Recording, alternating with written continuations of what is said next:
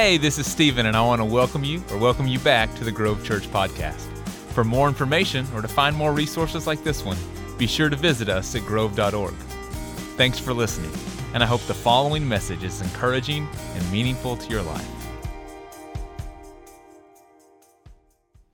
Well, good morning and welcome to the Grove. We are so glad that you are joining us for Church Online.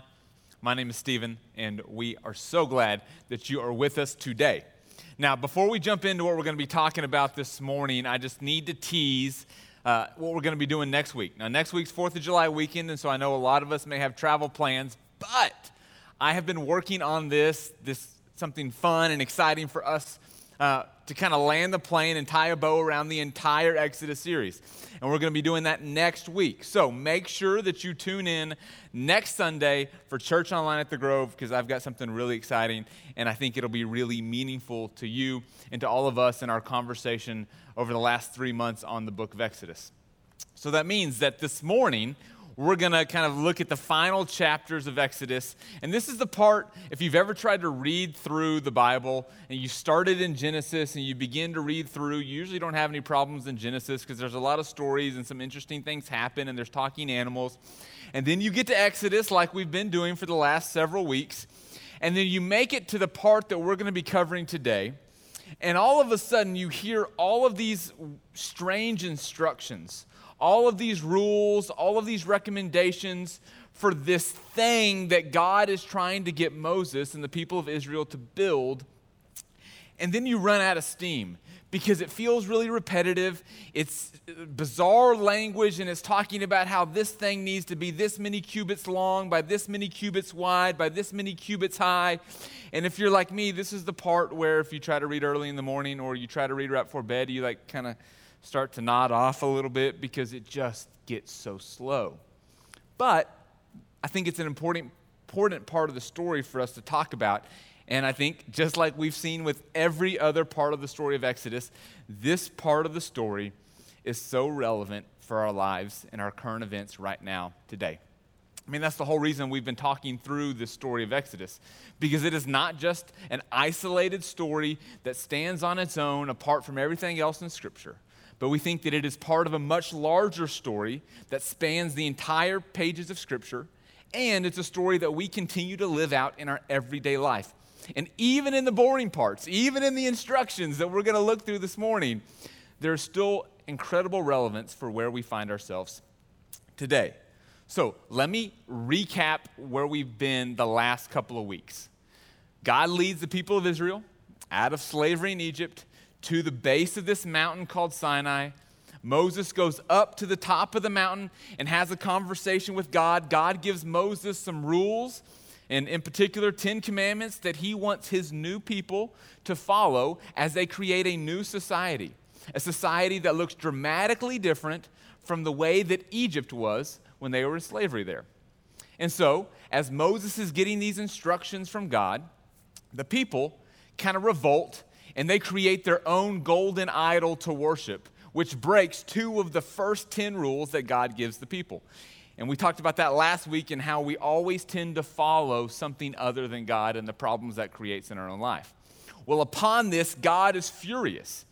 And because he's so mad at his people, he does what we do when we're mad with somebody. Typically, when we're mad with somebody, we don't want to be around them. We don't want to talk to them. We don't want to have anything to do with them. Just the sight of them makes us sick. And we're like, I just need to get away from you right now in this moment. This is basically what happens with God and the people of Israel. Now, he's so mad at them because they've already broken these rules that God's like, you know what, Moses?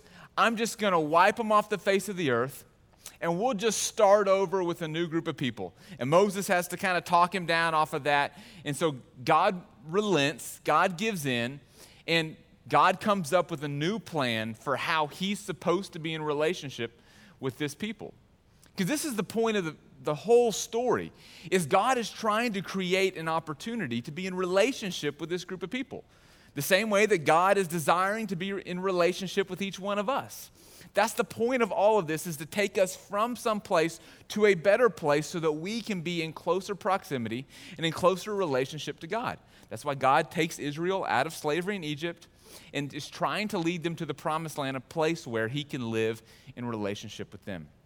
But because they can't follow the rules, it severs the relationship. It causes, a bunch of, obstacles in the midst of their relationship that they're not able to overcome and God doesn't want to overcome. And so it kind of creates a wedge, this kind of division in the relationship between God and his people. And so God comes up with a new solution, and this is where we find ourselves today. This new solution is to create a place, kind of a location, where God can exist, where God can dwell, and the people can come into proximity and into the presence of God and experience God in this place. And the language that they use in Scripture in this particular part of the story is called the tabernacle. And really, it's just a big fancy tent that they can come into. God will dwell in the midst of this space and in this place, and the people of Israel can always trust that they can find God's presence. They can find God and experience God in this tabernacle.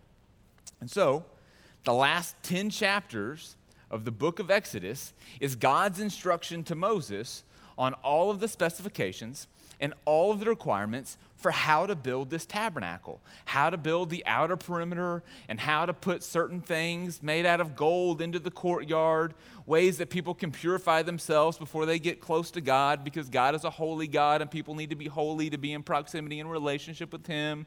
And then the inner tabernacle area where God actually dwells, and the way to divide it, and how tall it's supposed to be, and what the decorations look like. And if you actually read through some of these specifications that God gives, what you'll notice again and again and again is imagery that might sound really familiar. And it's imagery that's created with a specific purpose to remind the people of Israel of the Garden of Eden. And so there's all this language about fruits and animals and birds and all of the different things that are supposed to conjure up that when you come into this place, you're supposed to get the feeling and the experience that you are in the Garden of Eden. Well, let's remember what happened in the Garden of Eden. The Garden of Eden was the place where God was originally in relationship with his people, with Adam and Eve. And so God is saying, I've created this new space and this new place for you to come into relationship with me. And so here's the way that you need to build it. Now, it feels a little tedious when I read through it, but if you've ever tried to remodel a room in your house or your entire house, or you've ever been a part of a redecorating project for work or home, you know how much thought, effort, and energy goes into creating an experience that communicates something when you walk into your house or you remodel your kitchen or bathroom, and then you're able to walk in and you finally go, this is it. This is a similar thing that's happening with this tabernacle and all the instructions that God's giving Moses. And so, the last 5 chapters of the book of Exodus is Moses and the people of Israel actually building this tabernacle. And at the end of Exodus, what we see happen is that once the tabernacle is complete and Moses follows all of the instructions, God begins to dwell inside the tabernacle. It said, like a cloud, God's presence fills the space. And it's on that note that the book of Exodus ends.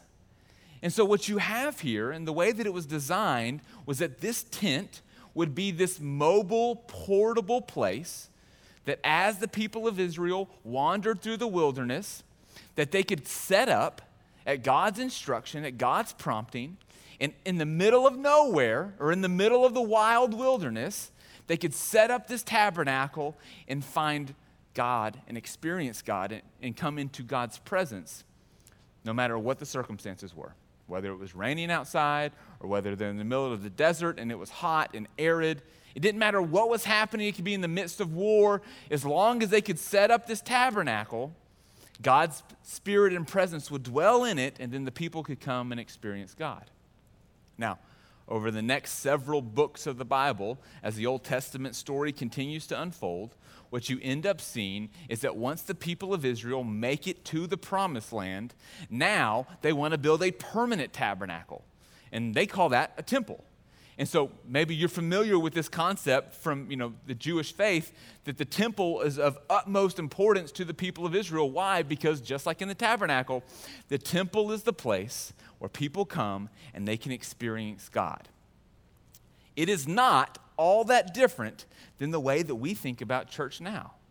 Think about how hard COVID has been on all of us for lots of different reasons, but for a major reason because we can't come to church. We can't walk into the building. We can't come into the doors. We can't sit in the seats. Every week, you're at home or on the road or on your phone, and you're tuning in with us, and we love that we have the power of technology that allows all of us to gather together. But if you can see it from my vantage point, it's a bunch of empty blue seats, and it's awful from this perspective. I hope for you, the perspective that you're looking at is a whole lot better than the one that I'm looking at. But there's something that just feels gross and like unsettling about our inability to gather together in church. Our buildings are closed, and it feels weird. It feels off. It feels like in some way we're not able to come to the place where we can experience the presence of God.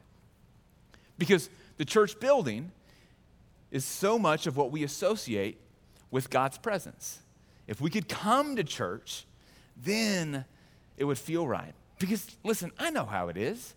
I know how difficult it is to motivate yourself to open your laptop or turn on the iPad or your phone or throw it on the TV in the midst of, a lack of schedule and routine in our daily lives, to take time on Sunday mornings at 10 a.m. to tune in for church online with us. I know that there are a lot of other things that distract us right now. I know there's a lot of other things that weigh on our minds and ways that our schedule is being, vied for by other opportunities. I know that there's a lot of competition in the midst of this place when we can't show up to church. But I think what we forget, at least what I would want to remind us of at the very least, is when Jesus established the church, he never meant it to be a building. When Jesus was walking on the earth, he looked at the way that the temple functioned in the life of the people, and he recognized that there was an issue with that because people had to go to one specific location for them to have access to the presence of God. They had to make some journey to a specific city to walk into a certain place for them to experience God. And Jesus said, no. That's limiting to God in a way that I don't think God intends. God is far bigger than that, and God is far more accessible than that. There shouldn't be limitations to access when it comes to God and to the ways that we can experience the presence of God in our own life. Think about exactly what has happened in our world. We are denied access into the physical space that we call the church. But according to Jesus, that's because we're using the word church incorrectly. For Jesus, the church was always about a group of people. It was always about a movement. It was always about a way that people could live their lives in response to God that created a different reality on earth. Now, what does that mean? Very simply, it means that when we live like Jesus teaches us to live, it changes things around us. It creates an environment. It creates interactions with people. It creates a relationship that looks different than the world that we encounter. It's these little pockets of safety, these little pockets of grace, of hope, of joy, of peace in the midst of all of the uncertainty in the world around us. Think about the way that the tabernacle functioned in the story of Exodus. It was mobile. And so in the middle of the desert, in the middle of the wilderness, this tabernacle could stand. And it could be this lone beacon of hope. That's the way that Jesus envisioned his church at work in the world today. For 2,000 years, the church has been this place of refuge, this shelter in the storm, in the midst of all of the violence, in the midst of all of the disease or famine or oppression or injustice or any of the things that the world has been struggling with for 2,000 years.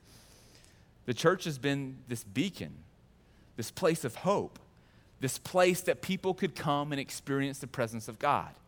But it has never been about being tethered to a location. It's about being connected to God. And so that's what I want to encourage us about this morning, because it is so easy for us to get discouraged. It is so easy for us in the midst of all that's happening in the world around us, in the midst of this kind of looming uncertainty about, are we about to go back to shelter in place as COVID cases continue to rise, as we see things kind of stalling in the way that our state is trying to reopen. I get a lot of concern about what happens if not only are we not able to continue the plan to move forward and reopen everything, life in general, but specifically the church, but what if we're in this place for a long time? If that's the case, and I'm not suggesting that that's where we're headed, but if that's the case, then we have to be able to access God outside of this physical building. And so that's what we've tried to offer you over the last 4 months that we've been in this place, is creative solutions, creative ways that we can gather together to remind ourselves that the church has never been a building. It's about a group of people coming together, agreeing upon a certain lifestyle to make certain choices in their daily lives in a way that stands apart from the rest of the world. In the midst of all of the uncertainty, all of the pain and all of the frustration, all of the cries for justice that we see in the world, what we don't need is for people to come to church. That's not the solution to any of this. The solution to all that ails our world is not for people to be able to go to church, but it's for people to actually be the church. And we can do that. We do not have to come into this building for us to actually be the church in the world, to be this group that lives life differently, that creates a new reality on this earth, in our relationships, in our interactions, in our communities. The church has always been resilient, impervious to all of the external circumstances around it. For thousands of years, the church has survived, even when buildings fall or even when doors close, because the church is not about a physical location, but it's about a relationship with God. And so here's what I hope for us. I hope that we'll recommit to making our time together on Sunday mornings a priority. I hope that we'll recommit to opening up our Bibles, to getting on our knees in prayer, because it is in those ways and it is in that manner that we are reminded and we can learn what it looks like to live as followers of Jesus Christ. The goal of church is not for us to come together into this place, but for us to begin to transform our choices, our thoughts, our patterns, our lives, our decisions, wherever we are. And so over the next several weeks, we're going to be rolling out some new ways that we can connect together, some new ways that we can offer to you so that you can be reminded of what it looks like to live like a follower of Jesus. And if we have to stay in this place, if we have to stay in a place where our physical doors are closed, then we'll continue to innovate and get creative about the ways that we can teach, the ways that we can equip, the ways that we can connect you together with other people so that we can all do this thing together. This building doesn't have to be open for us to be the church. And so as we commit, as your staff, to ensuring that we provide you with opportunities to learn and to grow and to connect with one another, I hope that you'll recommit to what it means to be the church in your own lives, to tuning in on Sunday mornings so that we can gather together virtually, to sing songs together, to pray prayers together, to learn together, and then taking advantage of all the opportunities that the church offers to learn in your own lives, to create new rhythms of discipline, and to serve each other in this community. I know this is a tough time for us, but I am confident that throughout all of this, we can emerge stronger, more committed, better examples of Jesus Christ. And so it's not about filling these seats as much as I want to fill these seats. There's nothing that I would love more for us to be able to open our doors and for all of you to come in. No masks, no fear, no anxiety, no worry. But that's not what it means to be the church. What it means to be the church is what we say each and every week. It's not about this building, and it's not about this service, but it's about you living out your faith in the world. And I am more committed to that than ever before. And so my prayer for us is that we will be a people who are committed to living out our faith in our own lives so that God can work through us and that we can radiate the example of Christ in this world. That no matter what the storms are, no matter what the problems are, that the church can stand and be a beacon of light. Let me pray for our time together this morning. Gracious and loving God, you installed your church on this earth to be a demonstration of what it looked like to live in relationship with you and what it looks like to live in relationship with each other. So independent of whether our doors are open or closed, God, help us to live this way in our lives. Help us to make a priority of following in your example each and every day. We love you, and we're grateful that we're able to gather together virtually, that through the power of technology, we can stay connected, even when it feels like we are so distant from each other. God, throughout all of this, remind us that you are with us, that your presence is in our midst, and that whenever we cry out to you, that you hear us, that you are available to us, and that you are at work within us and in our lives. God, we pray all of this in Jesus' name. Amen.